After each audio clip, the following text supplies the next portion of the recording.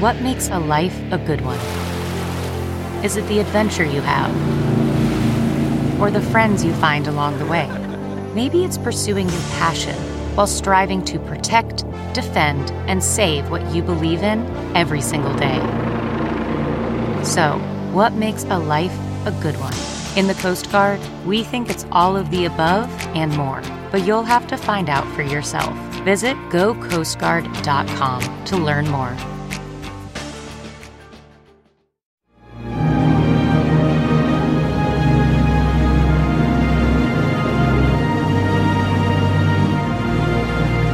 Welcome to Judging Freedom. Judge Andrew Napolitano here, my relatively new podcast where I get to think as I wish and say what I think and talk to some very interesting people. Today, one of the smartest people that I know, Professor Victor Davis Hanson, who has a long and stellar academic career, but is also a noted and noteworthy commentator on the craziness that goes on in the world today. He is currently a senior fellow at the Hoover Institute at Stanford University, one of the greatest think tanks in the country, and an institute with which I am familiar. And I'm familiar with his work there, and I admire his work. Professor Hanson, it's a pleasure. Welcome to the show. Thank you for having me.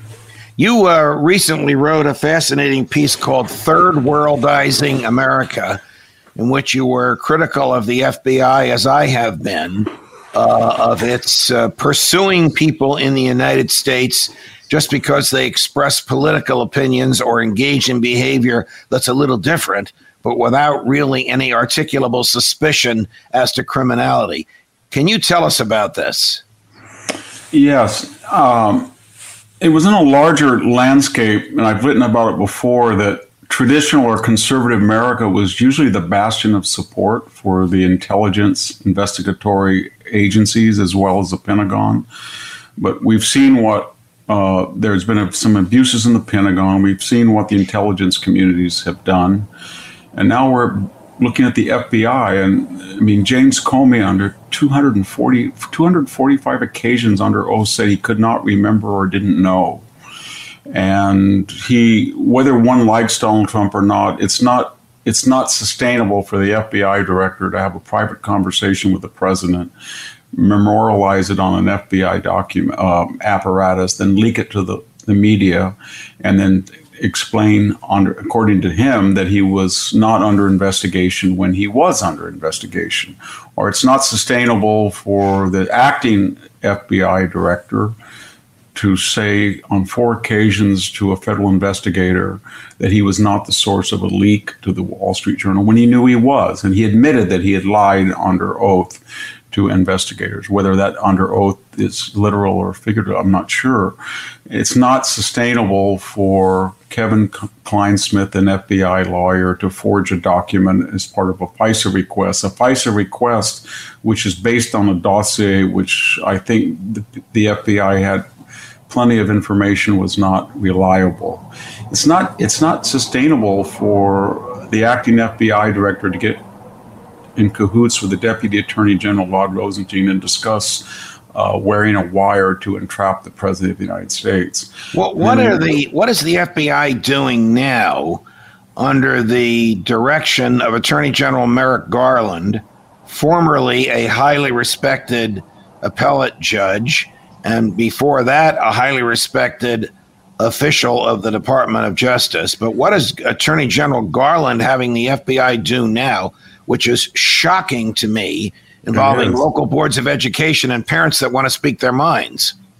I don't know what he's doing, but he's denied that he's doing it, even though the facts contravene that. And so he's apparently feels that the FBI now under his aegis is sort of, a woke crusader agency, and he's going to be at the spear tip of social justice causes. And so whatever one's politics are, you cannot weaponize the FBI like it's been weaponized. We haven't really seen this in generations. And I don't know anything about James O'Keefe. Really, I've met him once. I don't know anything. I've never met Roger Stone.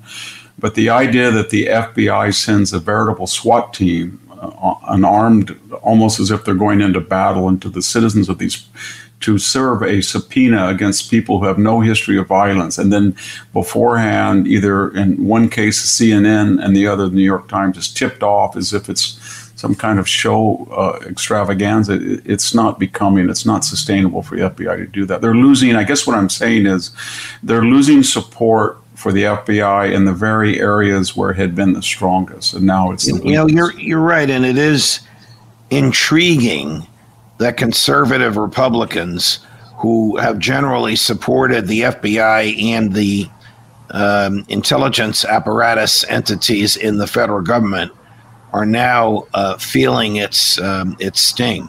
I did some reporting on the Stone case, and Roger Stone's been a friend of mine for many years. They sent 29 FBI agents, including a helicopter and a gunboat in a canal behind Stone's house and a battering ram, all while they were negotiating with Stone's lawyer. And they could very well have said, by the way, we're going to indict your client tomorrow. He's got 48 hours in which to appear. Instead, they engaged in an invasion with an armada at 5:30 in the morning with CNN in tow. I have seen some reports, and I suspect you have as well, about FBI making inquiries of parents who have shown up at local school boards to say, I don't want my children to be taught about LGBTQ. I'll teach them about sex at home. I don't want them to be taught about Project 1619 from the New York Times, which teaches that the country is still basically racist. I don't want them taught about Black Lives Matter, which teaches that racism is so endemic in our culture that only violence can get it out. And I don't think you should be teaching them that. No, a parent makes a statement like that at a school board meeting, perfectly protected, absolutely normal free speech, and the FBI investigates?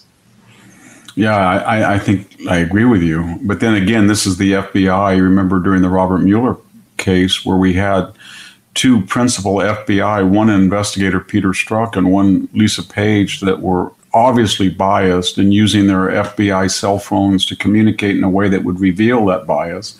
And then when they were let go, Robert Mueller deliberately staggered their departures not to suggest that there was anything untoward or connection between them. And then under subpoena, the FBI claimed that it could not find numerous cell phones in its possession. And then when they were produced, their records were wiped clean. So it's I don't know what the alternative is, whether that investigatory role should be divided up among the various agencies or it should be relocated to Kansas City or something. But there is something toxic about its prominent location and consolidation of power right in Washington, D.C. And we're seeing it at its most disturbing manifestation. And then last week we learned in a report by Michael Horowitz, the Inspector General of the Department of Justice, which candidly looked at other entities in the DOJ besides the FBI, but zeroing in on the FBI, as you and I are in this conversation, that the FBI spent $300 million to bribe and pay its informants in the period of 8 years. On top of that, $42 million a year for their expenses. And this is the biggest head scratcher. This number blew me away, Professor. They authorized their informants, many of whom are criminals themselves, and have an indictment against them and are only working with the FBI because the FBI promised them, if you help us entrap so-and-so, we'll ask the prosecutors to go easy on you. You might even walk. They authorized these people to commit 22,500 crimes in a 4-year period, many of which were state crimes. So the FBI had to go to a state prosecutor and say, that guy you just arrested for robbing a bank, he's working for us, so you got to let him off the hook. Well, this is mind-boggling that the FBI decides what laws should be enforced and what laws can be broken. I know, and I think that's why even sort of moderate commentators, I think I remember a column maybe a month ago by Holman Jenkins in the Wall Street Journal. He called for the abolishment of the FBI as we know it. And remember during the the email scandal on the run-up to the 2016 election, whatever one's politics were about Clinton or Trump, it didn't do anybody of any party persuasion for the FBI director to have these performance art press conferences that there is new information, there's not information. And then when the hard drives were targeted for investigation, for some reason, James Comey allowed a former top FBI security expert in this new company, CrowdStrike, to have electronic possession of the hard drives. And they ran the investigation, not the FBI. And the FBI took them at their word, even though they were employed by people in the Perkins-Coie DNC circuit that were also working for Hillary Clinton. So they're incestuous. And I think that it comes from this very dangerous culture that we've developed the last 30 years in Washington. You put your finger on it, Professor. It's a culture. It's a culture in federal law enforcement that they themselves are above the law, that they can decide what laws will be enforced and what laws won't be enforced. The president can't authorize crimes, theoretically. The Congress can't authorize crimes. It could rewrite a law, but it can't authorize somebody to break a law that's already been enacted. The courts can't authorize crimes, but the FBI thinks that it can authorize crimes. So what are the dangers to our society when the government breaks its own laws? Well, it's kind of acting as if it's a legislature and making or choosing to follow the law it prefers. And then it's also an executive branch by enforcing what it wants to enforce. And it's also a judicial branch by calibrating its enforcement in a punitive fashion. And so they've combined, sort of in Western terms, judge, jury, and executioner, and they're not accountable.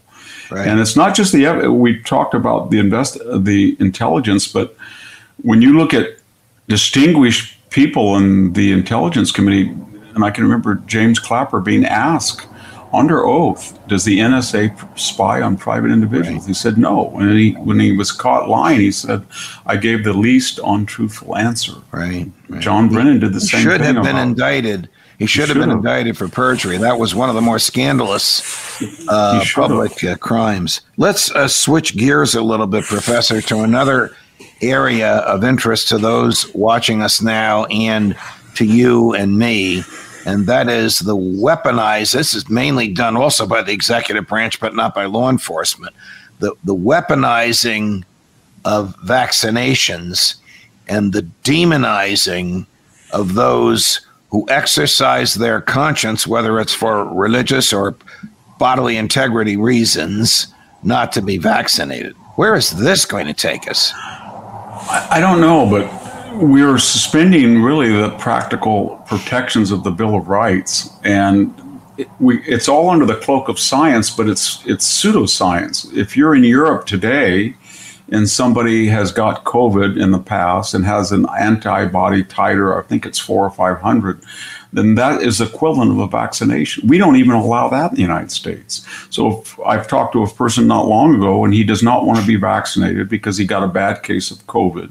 He was told by his doctor, if you get a Moderna or Pfizer, you will have a higher chance of a reaction because you have such a high, and he can't go to a restaurant in some places in New York. He's traveling to New York. He doesn't have a card. And I don't know where we gave, again, judge, jury, executioner powers to Dr. Fauci, but he was at one point adjudicating whether a rental agreement between a landlord and tenant would be enforceable or not on his recommendation of the severity of the crisis. And, when we're asking 4.5 million soldiers together with federal employees that they have to be vaccinated, and then we have 2 million people coming across the southern border when we're not asking anything of them, and they're foreign nationals. It's almost as if the resident or the foreign national has more exemption from the law than what has really goaded me, and thank you for that gloomy but accurate picture that you painted, is that these vaccination mandates aren't even the law. They're executive decrees, either issued by the president through OSHA, the Occupational Health and Safety Administration, and the Department of Labor. That's been stayed by 2 federal judges, or they're issued by governors or mayors. There's no statute enacted by Congress saying you have to be vaccinated. There's no statute enacted by a state legislature or even a city council requiring it. This is a profound violation of the separation of powers when the executive branch can craft a rule, call it a law, and then use the police to enforce it as if it were legislation enacted by the legislative branch. It's just a destruction of the core of the Constitution. We could see that. I could see what the practical effects were as early as March 2020 in these small rural communities. If you went in to a florist shop, to a shoe store, to a family-owned cleaners, they were shut down and the people were put out of business. But you could go to the local Walmart and Target, and you could go to the flower section, you could go to the shoe section, you could go to the cleaning section. And I never understood why it was safer to put a lot of people in one big room than these small mom and pop where you might be the only person in the store, you knew the person. So there was no scientific rationale, and it really has distorted the U.S. economy in the last 2 years. Yes, it's really made very rich people who are already very rich. In that list of mom and pop stores that were closed and suffered, at least in New York and New Jersey, there was not liquor stores. So you could have 500 people in a liquor store, cheek by jowl, waiting for their turn to buy alcohol, and the government doesn't care. But you want to put 25 or 30 people in a church or a mosque or a synagogue, or as you say, a shoe store or a florist shop, and the government said no.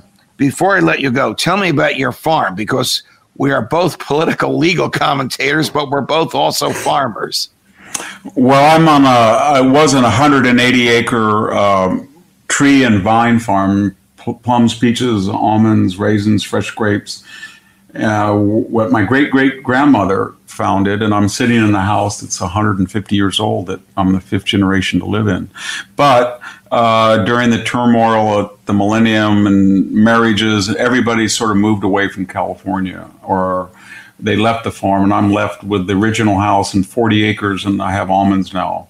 But then I drive, about 180 miles once a week to Stanford, but I prefer, it's much nicer, I think, living out here I grew up here. I'm living in the same house when I was a little boy. So we grow apples, pears, corn, and green leafy vegetables. Wow. But our highest and best product is maple syrup. We tap about 350 sugar maple trees. You probably don't think of New Jersey and maple syrup the same thought. It's actually a big industry out here. Are those natural or cultivated maple trees? They are natural. One of the people that was surveying the property said to me, "Judge, these are virgin forests. They have never actually been touched." That's amazing. And it's as natural a product as there is. You just boil the sap down until it gets thick enough and sweet enough, and then it's syrup. It's great stuff.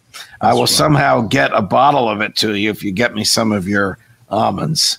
Okay, I will do that. Professor Victor Davis Hanson, one of the smartest people I know, and it's a joy to be with you. I hope you can come back to Judging Freedom again. Thank you for joining us, sir. Thank you for having me.